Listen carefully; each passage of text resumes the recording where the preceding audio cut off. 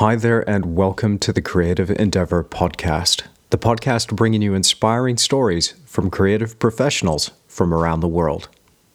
Well, it's a cold winter's morning here in the South Island of New Zealand. The fire is crackling away in the corner, and I've got my 17-year-old border collie, Jessie, asleep under the table just next to me. I'm just about to head down to the studio, and so I'm queuing up some of the audio that I'm going to be listening to while I paint. And I just love podcasts, as well as audiobooks. And that was the inspiration for me to start my own podcast and share with you some of these stories from artists who are working and thriving within the art world today. I find it amazing that every artist that I speak to, there's a unique approach to their career. And from these conversations, we can gain something, perhaps a strategy or an insight or something actionable that we can apply to our own artistic journey.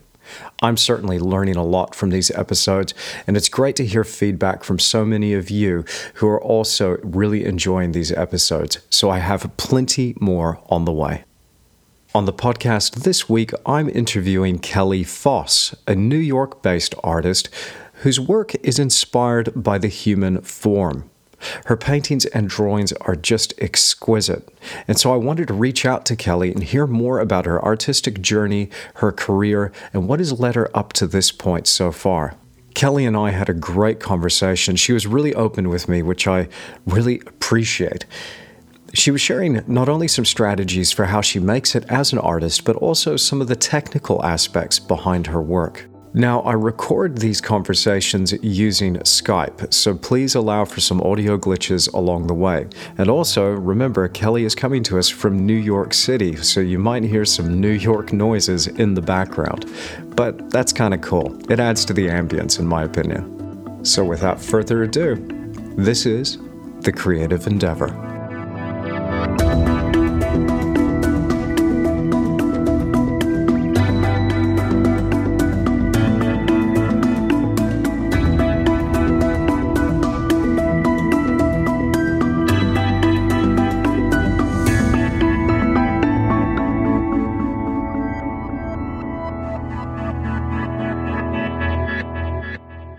Kelly, welcome to the podcast. It's great to be with you. Nice to meet you. I've been checking out your Instagram feed. Some fantastic work on there. Why don't we kick things off by having you tell us a bit about yourself, where you started, and what has led you up to this part in your artistic journey? Oh, goodness. My mom's an artist, so I grew up with art around the home. I wasn't thinking of it as like a career or anything, just being a little kid and you're dragged along to the art council meetings or art shows, and the art supplies around the house weren't just average crayons. It was like oil pastels and legit sketchbooks. And so just from an early age, I was already in the art world. So it feels like it's just been a part of me forever. So when people ask me when I began art, I'm like, I don't know how to answer that. My mom will tell you that at 6 months old, I drew a goat's head. Wow. But that's, a mom. I don't know if that's trustworthy, but she swears that I was drawing from before I could talk. Fantastic. So you're a full-time artist now? Yes, but I live in New York City, so you always pick up whatever sort of side gigs you can do at the same time. But yeah, my full-time gig is art. Fantastic. So how does that work for you? Like, do you show in galleries? Give us a breakdown of what your career looks like and how you make it as an artist. I show, right now I have a gallery that I show at in Texas, because I used to live there. Then I haven't gotten to this point of courting different galleries to have a continually showing basis with them. So right now it's more of I enter different art shows, open calls, show at those special shows, and there's always a beginning and an end time. And then I have people contacting me online who want to either purchase something that I post that's online on my website, Instagram, Facebook, or they just want to commission me to paint somebody in their family or paint themselves.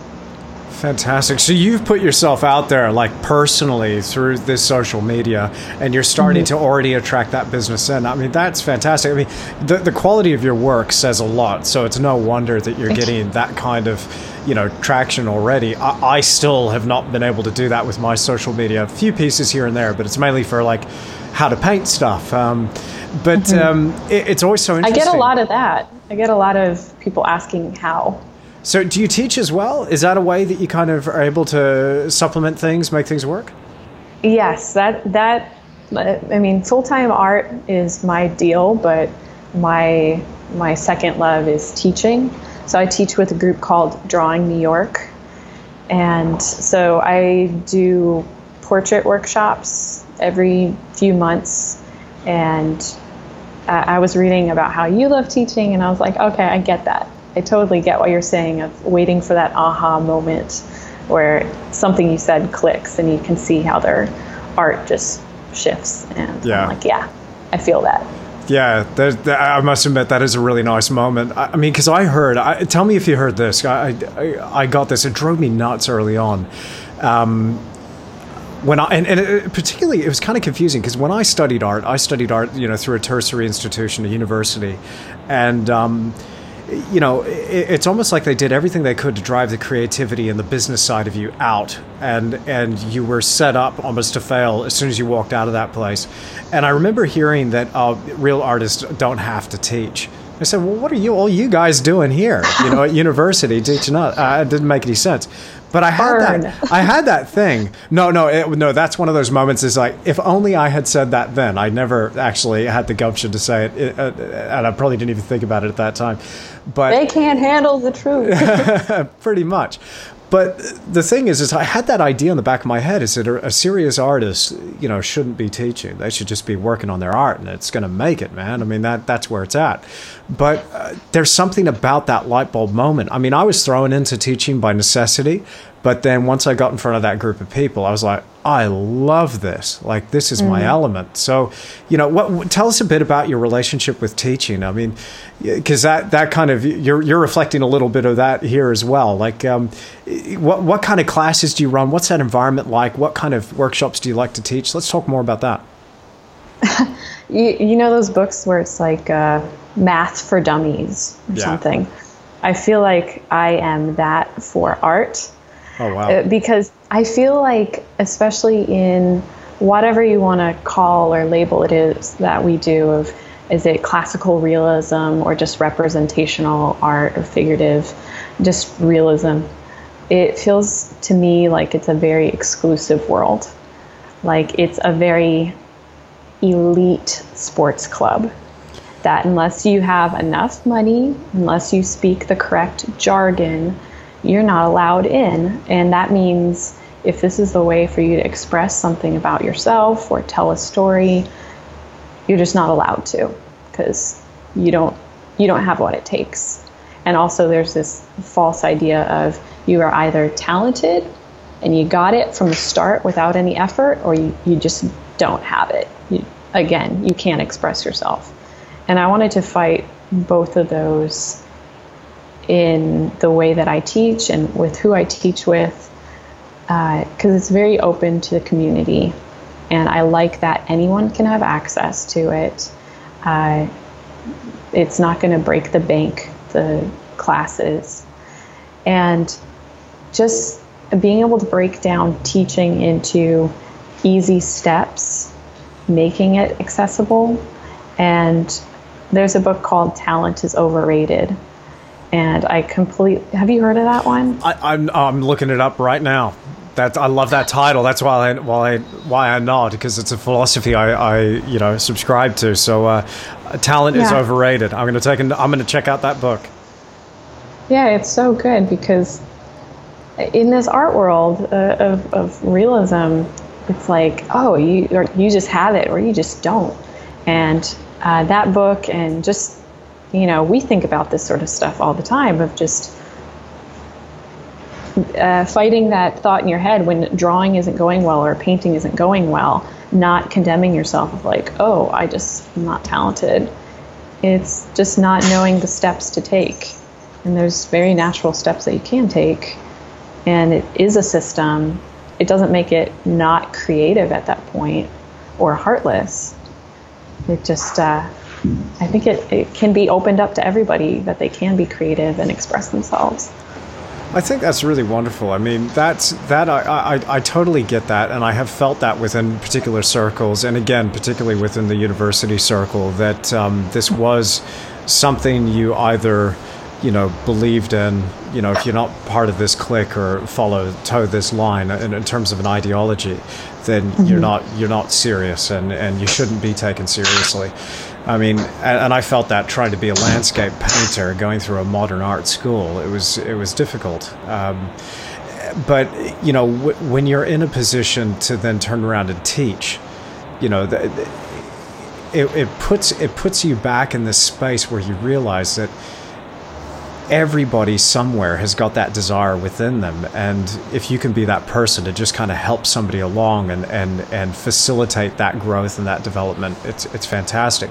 The thing that I have difficulty with, though, with the whole teaching world, just on a personal level, is what it does to young people. The vast majority of my students, whenever I was teaching live workshops, were retirement age. And I didn't have very many young people come through. I had a handful here and there, but it was certainly the vast majority retirement age. So now that they've lived their life and done their work and done their job, now they have permission to do what they want to do. And there's something about that I find kind of sad, because a lot of them said, oh, I wish I could have done this when I was younger. I wish I could have, I wish I should have just took a leap of faith and just launched my career when I was 21, but it didn't happen.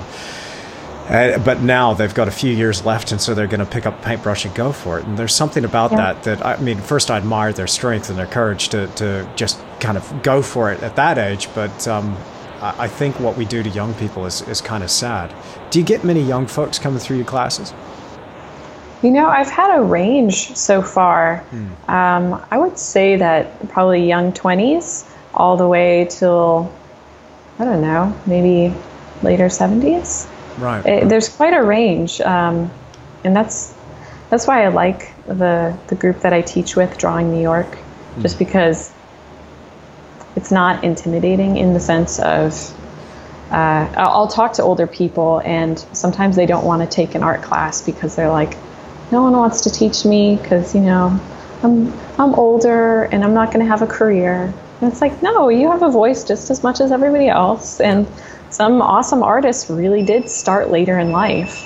And how beautiful is that they get to come to a place of creating where perhaps they don't have that stress of, can I twist this to make it something that I'll survive off of?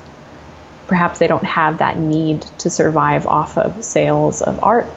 And that's a beautiful place to be in. That's a nice thing. So it's like, that's come to it as you are. It's almost true freedom in a way, isn't it? Not having the pressure of the sale and just going, hey, what's in me? Let's get that out. Yeah. Yeah. So I mean, you said so much earlier that I'd love to unpack. I'd just like to back up just for a minute, though. You show with this gallery in Texas. Do you feel comfortable revealing who that is? Oh, yes. Also, because I used to live in Texas. Yeah. So when I talk about like the business world, I get all my business information and knowledge from this gallery. Because when I moved to Texas, I was just like doing art, and I was showing at this art gallery, and it's called the Hal Marcus Gallery. And I was just showing there, and I think I was picking up a piece that didn't sell in a show, and they were like, oh, we could use some kind of part-time help, just a small thing. It'll probably last a month.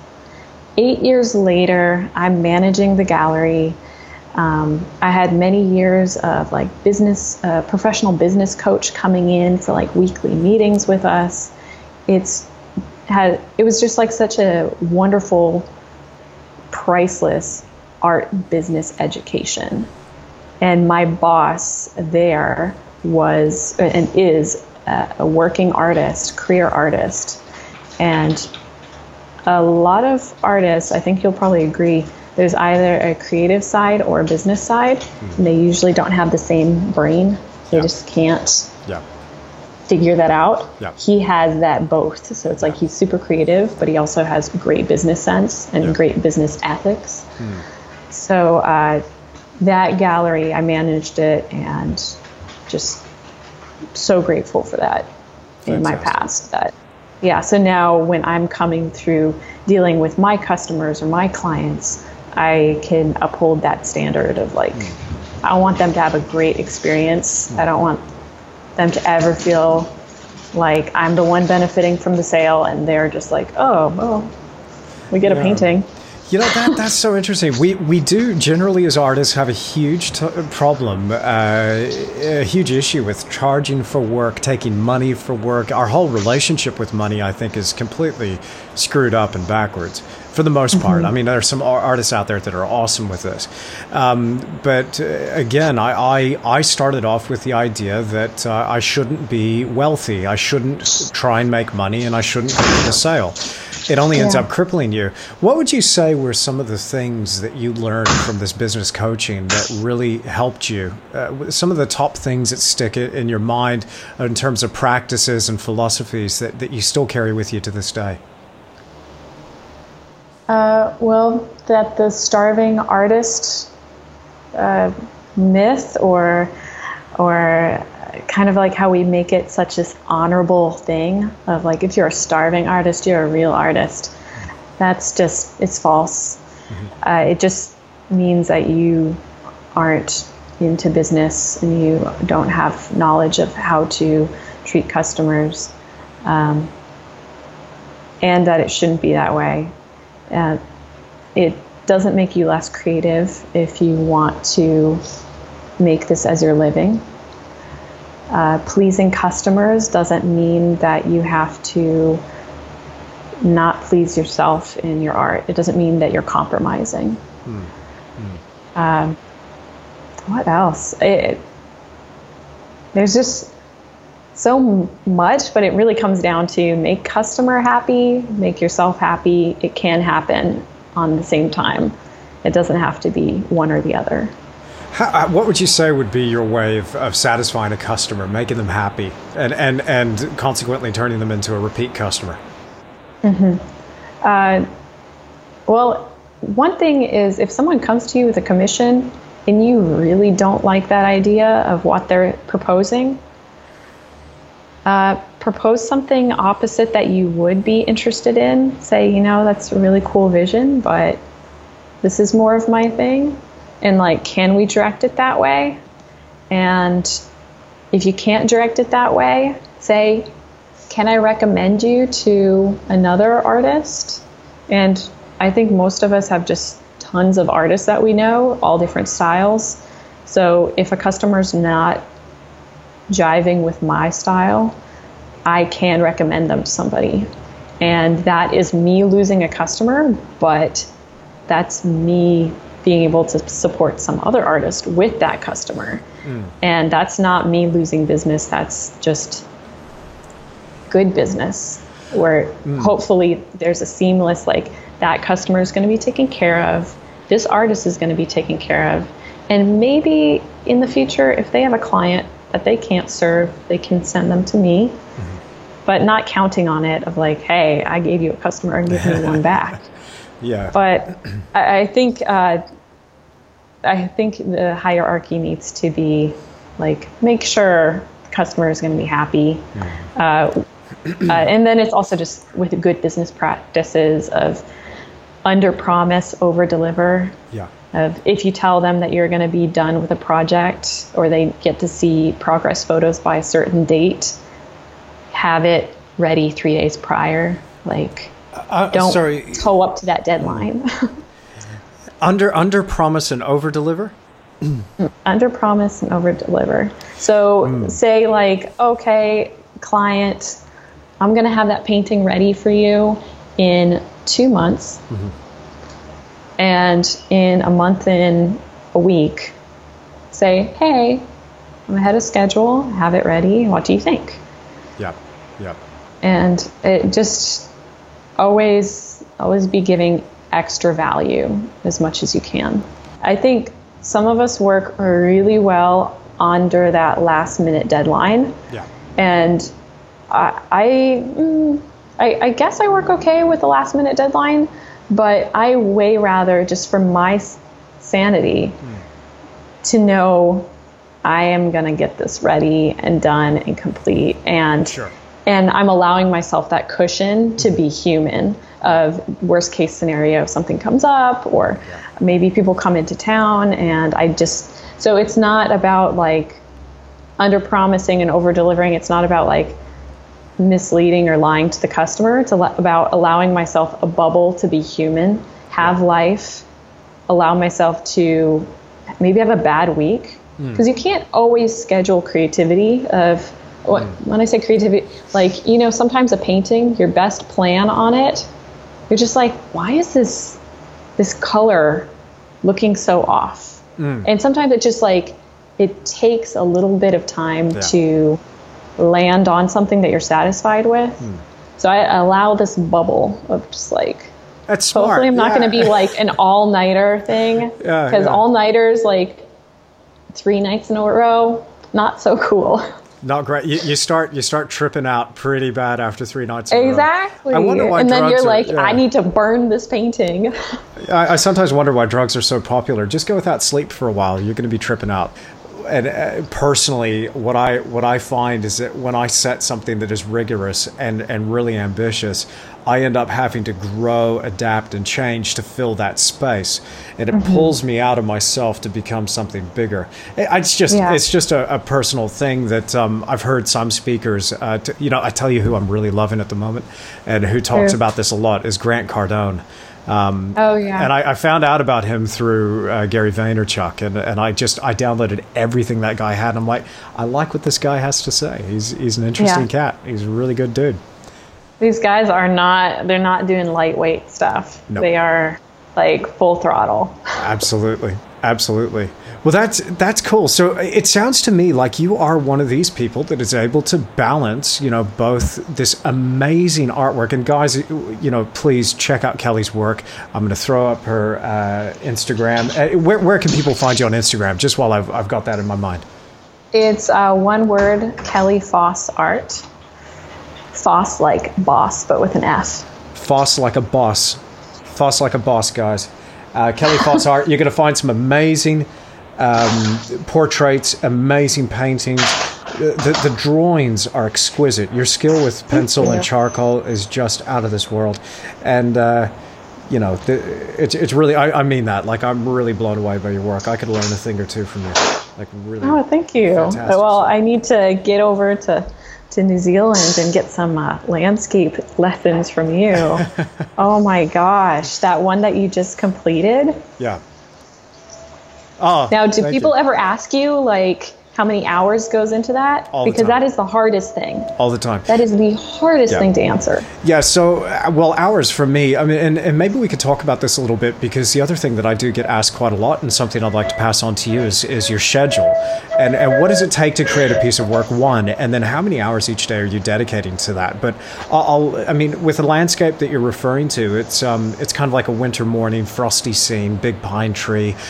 It's weird, because I've been working with that idea for so long. It was a result of 3 en plein air paintings.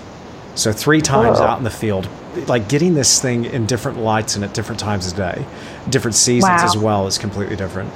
And then what ended up happening is I found it on this one cold, frosty morning. Before, I chucked this up on YouTube as well. I did some big on plein airs. It didn't really work, but it was a lot of fun. It loosened me up. It got me in the zone. And I wasn't trying to turn out a good painting. I was just trying to have some fun with it. But then I did this little 8x10. I was really happy with that. I felt it was really slick. It had the colors, everything in the right place. So I ended up doing it from that bigger one. So if we're counting those on plein air sessions, that would probably be about 6 to 8 hours there, but then in the studio, about 150 to 200 hours in the studio working on the big one. And it's a 36 inch by 54 inch, so it's reasonably big. But Wow. the thing that I like to do is I like to layer. I mean, and that was, I've been playing with a lot of different styles, a lot of different techniques, because I'm interested in artists from the past, breaking down how they did it, what were the materials they used, what were the palettes that they were using. But for me, when I'm in my own natural zone, I love to layer, and I love to go for this, what people will call tight or slick detail. Let me tell you, it's anything but detailed. It is layered, but it's not really detailed. Detail's an illusion. It looks so detailed. Yeah, it's actually, there are several tricks that I'm applying to give it that feeling, because I want you to look at it from 10 feet. It drives me nuts when people get right up on the painting. They're like, wow, look at the brush. I can't, it's because normally the comment is like, there's nothing there, which is so if you're cool. wanting them to view it from such a distance, now are you doing the, this is like tech talk now. Yeah. Are you holding the brush like a pen, or are you holding it like, it's called a cigar hold, but I don't understand because you don't hold a cigar like that, but Cigar hold. Where it allows you to extend fully your arm. I'm normally an under the brush kind of guy like this, at the end or the back third of the handle, somewhere between halfway and the back third. That's where I am. But I will, in blocking it especially, you'll see me hold the end of the handle like this, like a sword, and I'll be full arm extended, drawing with my shoulder.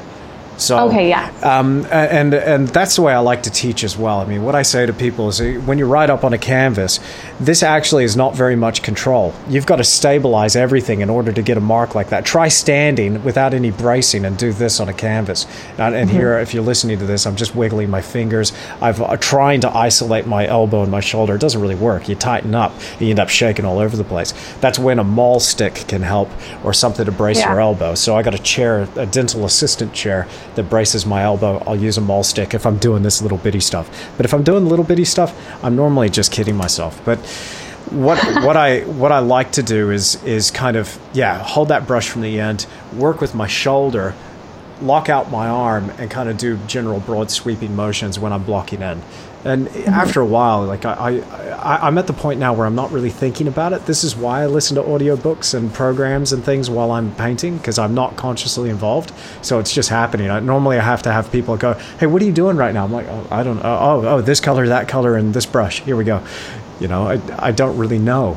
It's just happening. Don't you find it that is what can make teaching mentally exhausting? Because you have to suddenly intellectualize what you are doing and verbalize it. Yeah, absolutely. Rather than being on this wonderful like cruise control where you're like, I just spent an hour with Gary Vaynerchuk and and this is painted. Yeah.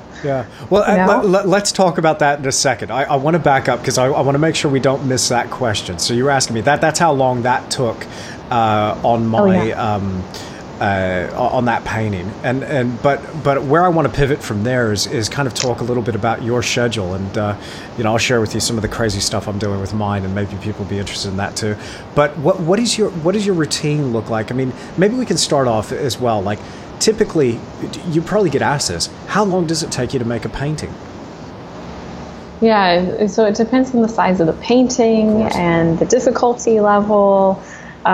For a long time, like especially on my Instagram, where you'll see my still life paintings, just little subjects, and it's usually just a singular subject. Normally with still life paintings, I like to do a one and done, where I sit down, maybe it's 4 hours, and a simple subject, and it's a small painting, maybe it's like, I don't know, 8x8 or something, and just one session, done. So those are kind of like my faster works, and I really enjoy that because there's a freshness to it. Mm-hmm. And if I'm doing portraiture or figurative art, I like to work from life. And if I can get a model for a month, I will take a model for a month. If I have a friend sit for me for 3 hours, then I've got to make it work. So my approach is different depending on what supplies I have, how much time I have. So each piece is a new venture. I'm not ever that consistent. Mm-hmm. Yeah, no, and same with me. I mean, I get asked that all the time. And it's like, hey, how long does it take? I was like, well, what are we talking about here? A seascape, a portrait, a landscape, and how big? I've got one that I'm doing now that's 2.5 meters long. That's taken me months so far. So, Wow. But it all depends, right? And so the other one is what is your talk to us a little bit about your routine and what that looks like, and how many hours a day are you spending on your art, and how many hours a week? What's it look like? How do you make this work? Since when you become just a career artist, you are an entrepreneur. It is a small business that you're running, and that means you're the boss and you make the hours. So for about 4 years there, I was in big shared studio space, shared models, and so my morning started at 8:30, and I'd have 4 hours with a model in the morning, 4 hours with a model in the afternoon, and then my day would end cleaning up my palette at like 5:30. So it'd be about 8-hour days of in the studio, and then sometimes I would just do a one and done still life painting after that. So life was maybe about 8 to 10 hour paintings Monday through Friday. And now that I am out of that group big studio and I work out of a studio in my apartment, I set the schedule of, we have these ideals of waking up super early and knocking out a painting. But I've realized my brain really likes it to wake up moderately early, have a cup of coffee, listen to something, and look over the pieces that I have not completed and kind of noodle around on those paintings. And I am a big food person, so I'm going to take some breaks and eat. And also I love working from natural light. So sometimes the day dictates what I'm doing, because if I'm working on a still life and the natural light is casting a beautiful shadow, and then suddenly it's an extremely overcast day and it's just so ambient, everything is lost and the colors are kind of blown out, then my plan will change to be like, oh, okay, actually I'm going to be working on a grisaille or a black and white drawing or something. So yeah, I try to work in creating, especially in the earlier part of the day. And if I can get over and do something of business world, of replying to my emails, and I have to find even a better balance nowadays of making sure that I'm spinning those plates on that side and doing my painting and my creativity on my other side.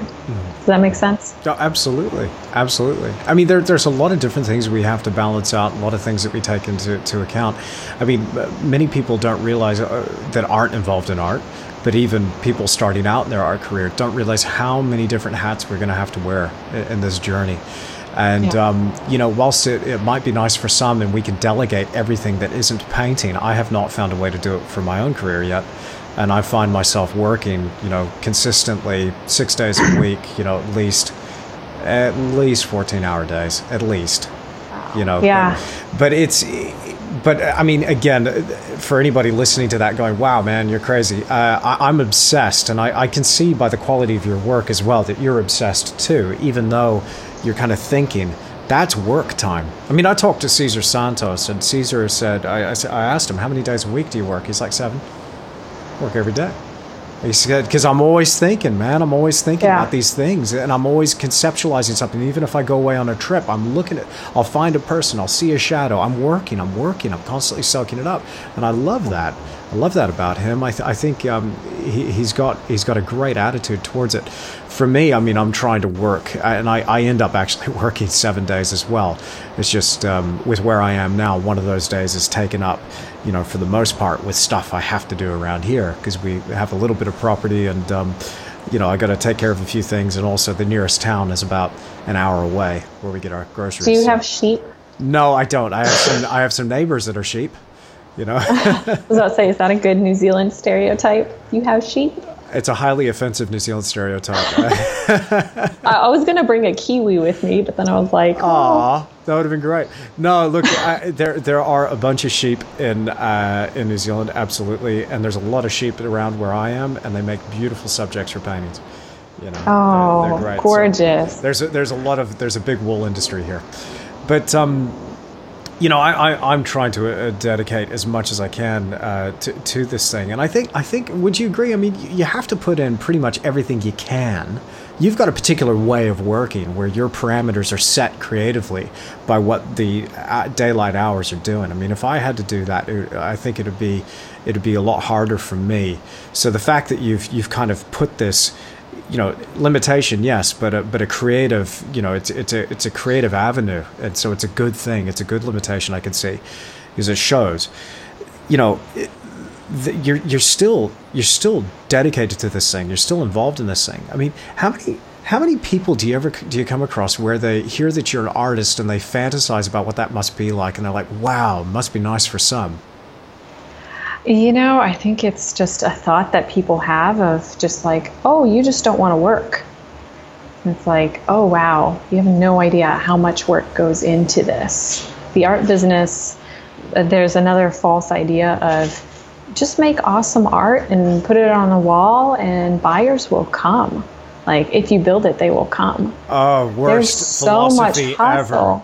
Ever. I know, but that's the idea. And then if the buyers don't come and magically magnetized to this hidden room with paintings, then it just shows that society doesn't appreciate true art, and you are one of the true artists because you're starving. Wow. Like, no, you just gotta hustle, and it takes, like you're saying, you are always working, and it's ideal that you're working in front of your easel, but often it's in front of your computer screen, talking with your clients or potential clients, or one of my favorite things of doing is just while I'm leaving a painting in a state of I'll be back to you at some point, taking a photo, and you know, you always have your cell phone with you, just looking at that photo of my painting, and it can get on my nerves of being like, oh, that's what I'm not digging about it. Yeah. So already in my brain, I'm working on the painting of what my next steps are, what's my next layer, am I going to glaze that to correct that? So ideally, it'd be great to do some work directly at the easel, but there's so much work to be done outside of it, just even mentally. Yeah, no, that's so true. I call that cook time, you know, where I'll put something away for a while and try and think about the solution. I mean, or even hang it up on the wall. Taking a photo is a great way. You know, there's something about taking a photo on your cell phone and looking at the image on your cell phone, because it reduces the painting. The painting might be 1.5 meters across, and now you've reduced it to this little tiny screen, and suddenly you're viewing it from a distance because you can't get any closer to it. And now suddenly everything becomes apparent. The blaring mistakes in your composition or the color balance or something's off, and you can say, hey, this is exactly what's happened. I love that. I think that's a great idea. But look, you know, you mentioned something there that I really feel like it needs to be addressed. You know, you could do the best work and keep it in the closet, or keep it, you know, it just hanging in the room. And yeah, paint it, build it, and they will come. Not going to happen. So how do you market yourself? How do you kind of, you know, put the word out there and say, hey, I'm Kelly Foss. I'm the boss of art. Come and buy my stuff. How do you do this? One, I would block me if I heard me say that. I think it's great. I think you should start saying that. I was like, thumbs down. Oh, come on. Oh my gosh. I think we have too much of that in the art world. It's like, or maybe it's healthy. I don't know. Not me.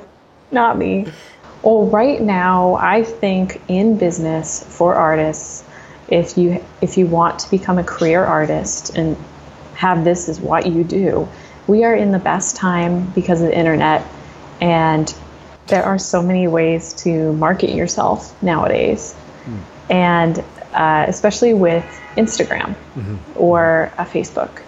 So I tell people that there are 2 ways to go about this, and I would love to hear if you agree. Sure. there is being consistent, having a schedule, just consistently putting stuff out, or there is shock and awe. It's not as consistent, but when you post something, it is wow. Wow. So there's two ways of going about it. I really love a philosophy of consistent shock and awe. I think that's great. Can we combine the two? How cool would that be? I would love that, but I mean, I think that lends it to like your personality, where you're just like, I'm gonna run and see how fast I can go and keep on going. And people are like, hey, this is a marathon, not a sprint. And you're like, it's okay, I got this. I sprint my marathons, man. I mean, come on. Oh, I'm like, okay, I'm gonna do a little jogging and be easing on my joints and wow. I'm gonna enjoy the birds that I see that I'm walking by. We should, that's my philosophy. At some stage, when I'm in New York City, I'd love to just come and spend a bit of time. Rachel and I will come spend a bit of time in your studio, because maybe I could use a little bit of that chilled out vibe that you have happening here. That slow and steady marathon approach. I can feel that. A little bit about your personality just in the time we've been getting to know each other. And then I want to say that's my personality, but I think I'm more like a duck, where you're like, oh, it's all serene on top of the water, but under the water, it's just like paddling like crazy. Oh, that's cool. Okay. Well, but you're right. I mean, this is an amazing time, and it's a time for optimism. It's a time for positivity, I think. And I just want to throw out something there as well on a personal note. And probably not many people will know this about me. My close friends will. I spent, during the United States election that happened recently, I spent a solid 2 years glued to the news. And what that did to me, what that did to my personality, is it just took me from a level 11 out of 10 all the way to a 5 or a 6. It dulled me right down. I got pessimistic. I got scared. I was worried about the end of the world. I was worried about the economy. I was worried about all this stuff, and not focused on my business and not focused on my art. It took a dive, and you'd be going, well, hang on, this was during the time you actually also launched your YouTube channel. Yeah, but how awesome would it have been if I really showed up? So my personal philosophy is, get away from news, get away from media, anything that brings down your energy, anything that takes a negative toll on your psychology. And start to realize that you're right. We do live in an amazing time to be an artist. There's never been a time like this. We have this thing called the internet. I never would have known about you. You wouldn't have known about me. I couldn't have messaged you and gotten in touch and say, hey, Kelly, let's do a podcast. What's a podcast? This is an amazing time for us to get out there, share our work, spread ideas, develop and grow, and really explore this thing. And to make money, to monetize this, which I feel if you're an artist and you want to have a full-time go at doing this and be a career artist, you got to learn how to monetize it.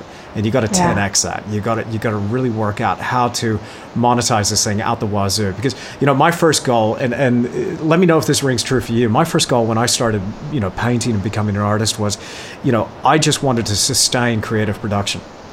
If I could sustain my creative production, I was all good.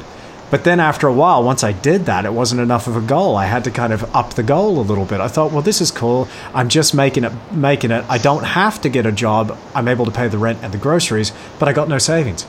I don't have money to take that trip I really want to take to go and get more reference. So then I had to kind of set higher goals and demand a little bit more on myself. When the internet kind of really took off and social media kind of took off, I was like in the height of my career.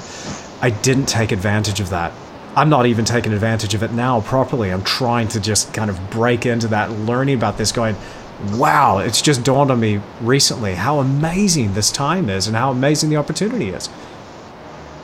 Well, what you do that I appreciate is that you are generous with what you're knowing and you are giving it away.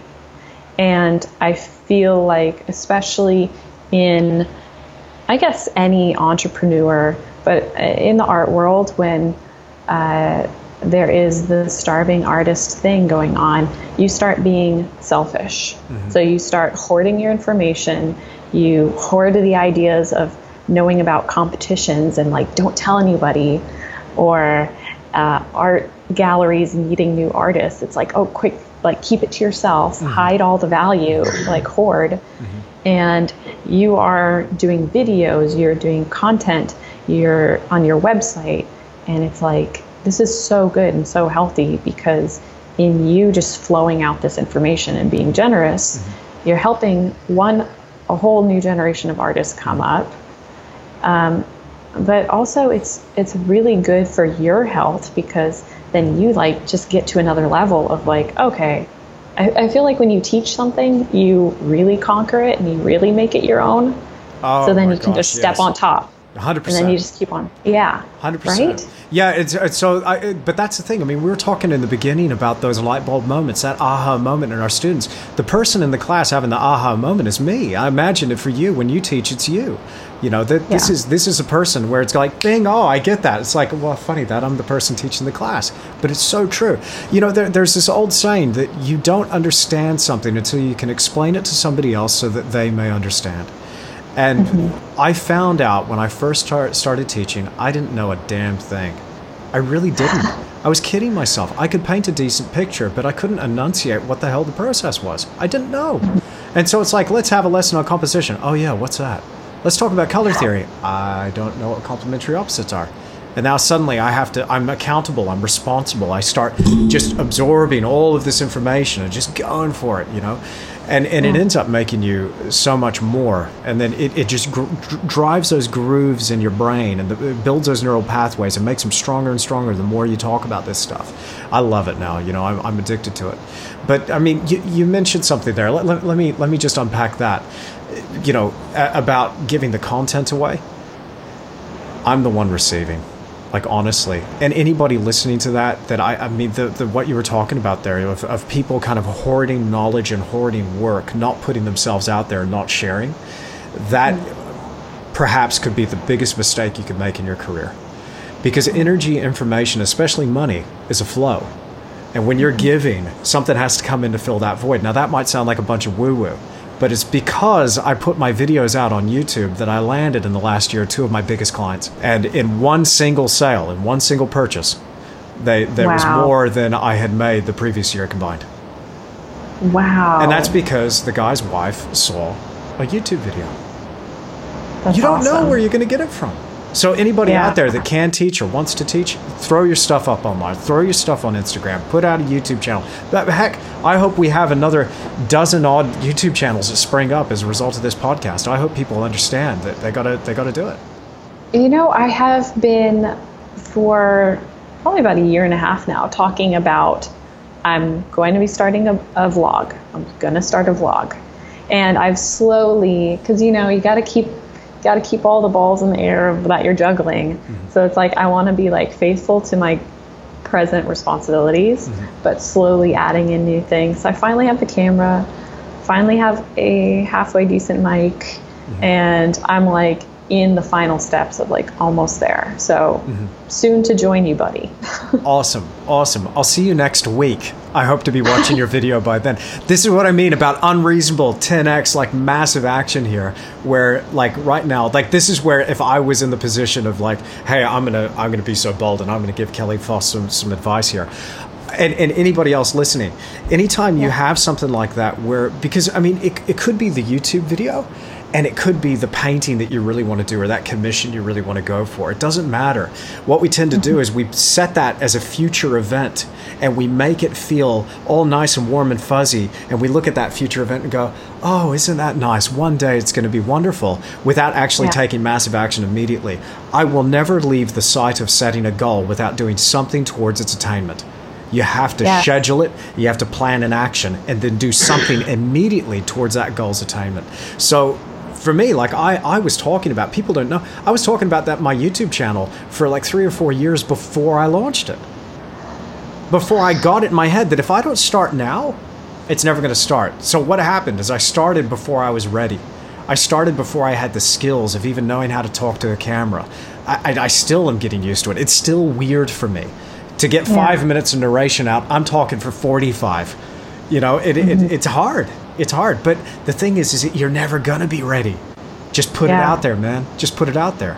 And so, that would be my recommendation for you, for anybody that wants to start something or do something, is start now, start immediately. Heck, you can make this your first video to go up in your channel. Use content for you.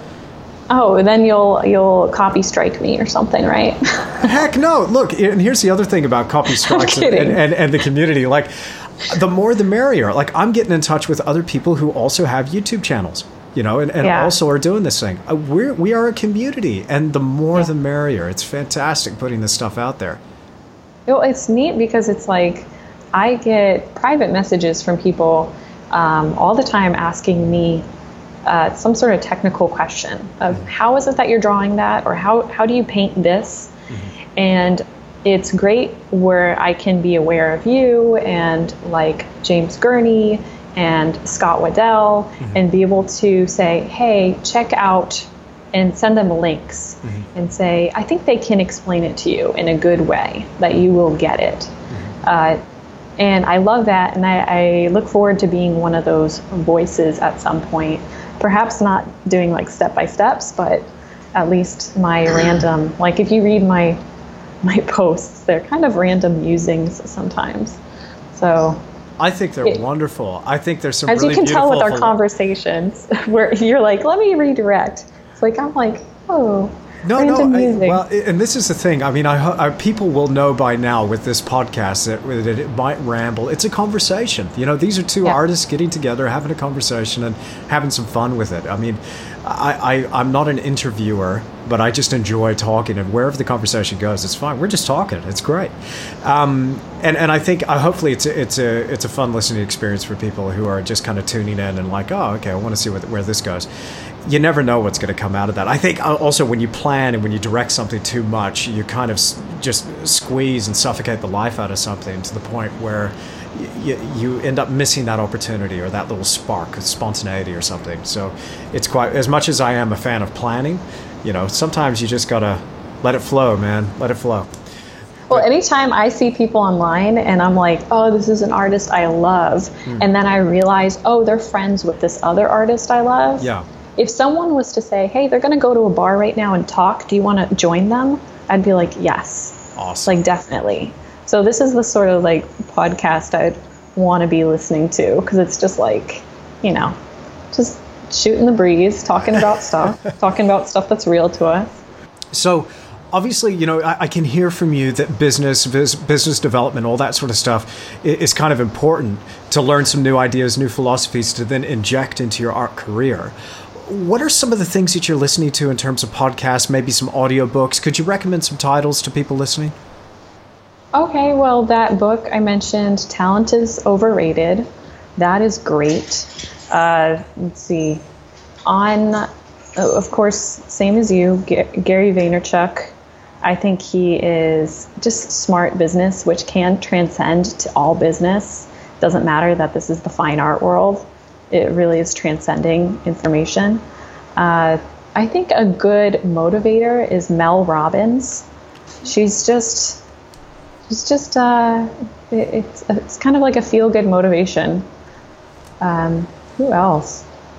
There's so much. You can just look up on YouTube, like motivating video or something. Start your day right, and bam, like there's no excuses. There's so much good information out there to help with small businesses and your art career. But it's interesting because there's such a need out there for people to kind of feed their psychology, feed their mind, and kind of get out of the funk. There's a lot of artists out there that are stuck. And I think personally, the best way for me to get unstuck is to listen to people who specialize in getting unstuck. Sometimes that is just outright motivation. But I prefer motivation from the people that aren't career motivators. They've made it in another business. They're kicking field goals from, the other side of the field within their own business, their own niche, and then they come into the marketplace and they say, this is how I did it within this business. Gary Vaynerchuk's doing it with online marketing, but he started with his wine business. Grant Cardone is a real estate tycoon. Tony Robbins specialized, he's a great motivator, but he specialized in like psychology, human behavior, and NLP, neuro-linguistic programming. And Tim Ferriss is another guy.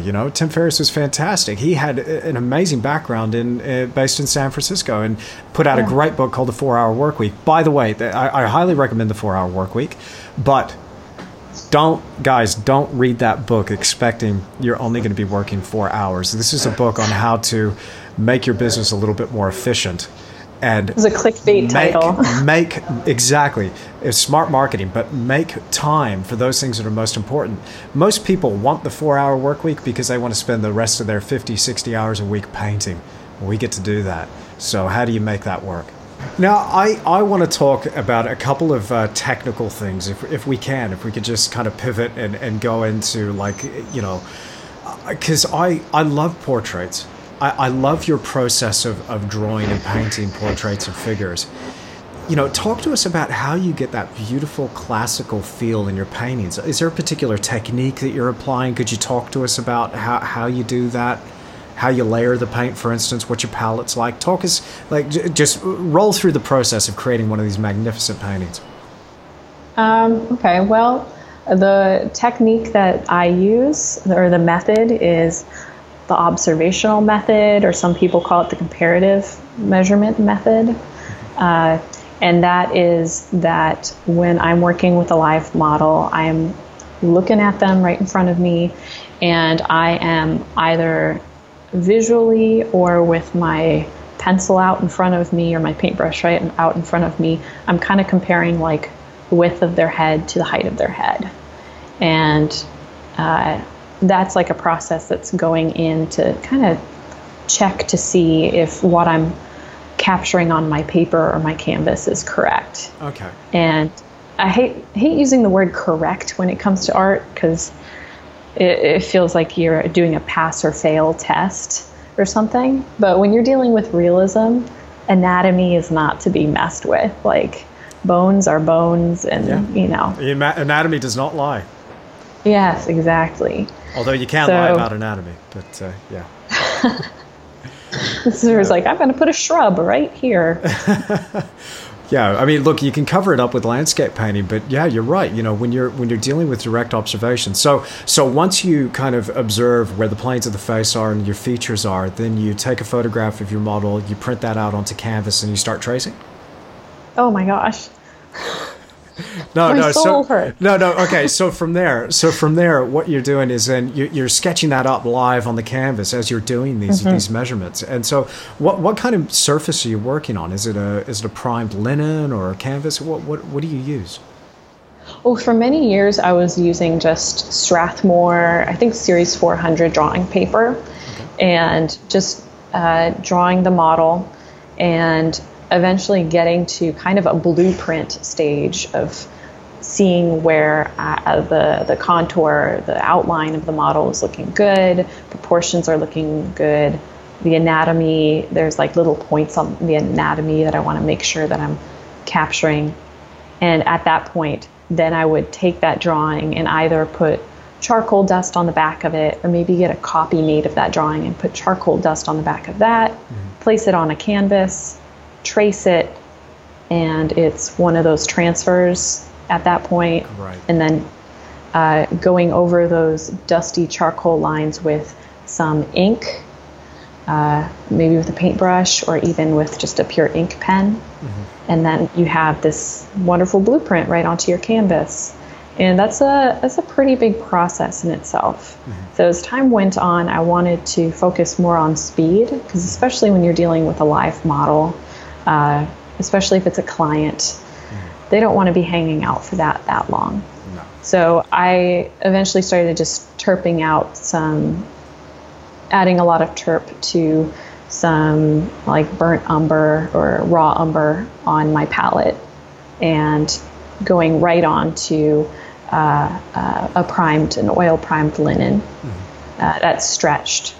And that would absorb it really well, and you have this great, you're doing all the drawing, but now it's with paint.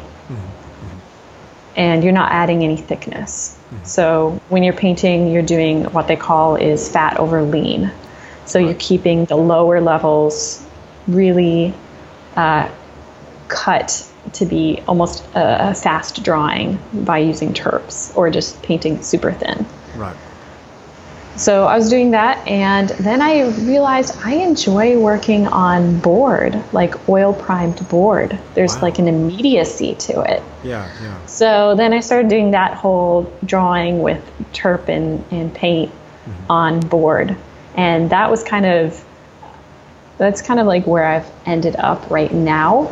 But I'm always evolving of just like checking out something else. And So in that process, there's no medium as such. You're just using turps and oil paint on board. That's it. No oil, no liquid, no nothing. no, yeah, I leave some, what's it called? Oleo gel. Yeah. I'll maybe use that on my palette in like final stages. Right. Where I'm thinking, you know what? I don't think I hit that blush on her cheek enough. Okay. I think it'd be neat to do like a glaze with just a touch of crimson, Yeah. or maybe some cad red, just Fantastic. a touch of it in some oleo, and like add a nice little like terminator of like a saturation or something. Beautiful. So is that Rublev Oleo Gel, or which one are you using? You know, what is it? Oh, it's called solvent gel when Gamblin has it. So that's the one that I actually enjoy. Gamblin. Okay, cool. I've not actually used that. I'm going to have to check it out. Hey, look, we've nearly done an hour. Thank you so much for your time. I'd just like to kind of wrap this thing up. You know, anything that you think would be interesting as kind of parting advice or wisdom. You know, I want to put a message out there to the young folks who are thinking about going into art as a career. You know, trying to become a little bit more hopeful, enthusiastic, and optimistic about what the future holds for them. What would you like to leave people with?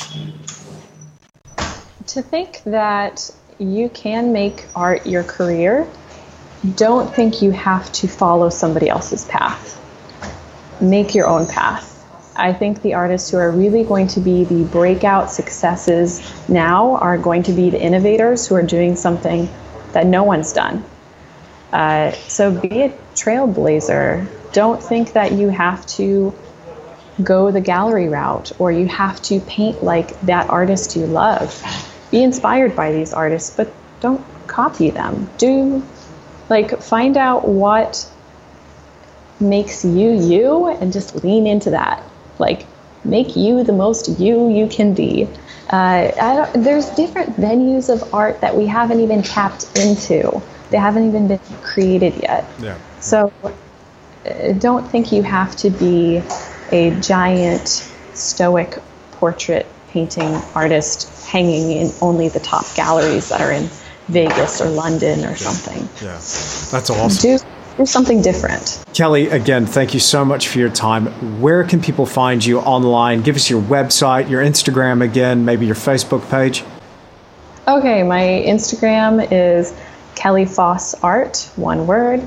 My Facebook is that / Kelly Foss Art, and my website is kellyfoss.com.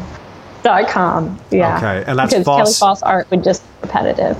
Fantastic. So that's Foss like a boss, guys. 2 S's. Foss like a boss, just with an F. Excellent. Kelly, thank you so much. I actually hope we could do this again sometime. I learned some things, and it's been great talking with you. Come to New York. We'll get some coffee. Awesome. Sounds good. Well, I hope you've enjoyed this episode of the Creative Endeavor podcast, and a big thank you to Kelly Foss for joining me. If you'd like to see more of Kelly's work, then she can be found on Instagram. Simply type in @KellyFossArt, all one word. She can also be found on Facebook. Search Kelly Foss Art. And of course, her website, www.kellyfoss.com. Now, if you wouldn't mind doing me a huge favor, just taking a minute to leave me a rating or a review on whatever podcast platform you're listening to this on, I certainly would appreciate that very much. It makes the show a little more discoverable and helps other people find these inspiring stories, and hopefully it'll help them get a little more out of their artistic journey as well. Now, a big thank you to everybody who has left me a review so far. They have been flooding in. I think iTunes, though, might have a little bit of an algorithm or something there where We need to reach a threshold before the reviews start actually showing up on the iTunes page, but I have access to them and I really do appreciate reading them. I got one here from Christina from Canada who writes, "I love listening to the podcast. It's inspiring. I also enjoy that I'm being introduced to artists that I did not previously know. I don't have a formal art education, so I appreciate that the podcast is very inclusive for those of us who are just learning on our own." Well, thanks very much for that little review and the 5 stars, Christina. I really, really appreciate it. Now, it's my sincere hope that I'm providing some content for you, something to feed your mind and inspire you while you create your own work in the studio. From the sheer volume of emails and messages that I've been getting about the podcast, you've really inspired me to make this show weekly. So now you can expect to hear The Creative Endeavor on your favorite podcast platform every week. And here I'm going to be releasing on Mondays, New Zealand time. And don't forget, there's also a video version of this podcast available on my YouTube channel. And if you haven't subscribed to my channel already, please do so. You'll be notified as soon as I upload another podcast. Now, of course, if you want to find out a little more about me, then simply visit my website, www.andrewtischler.com. Now, it's been great spending some time with you here. I look forward to being with you again in another episode of The Creative Endeavor.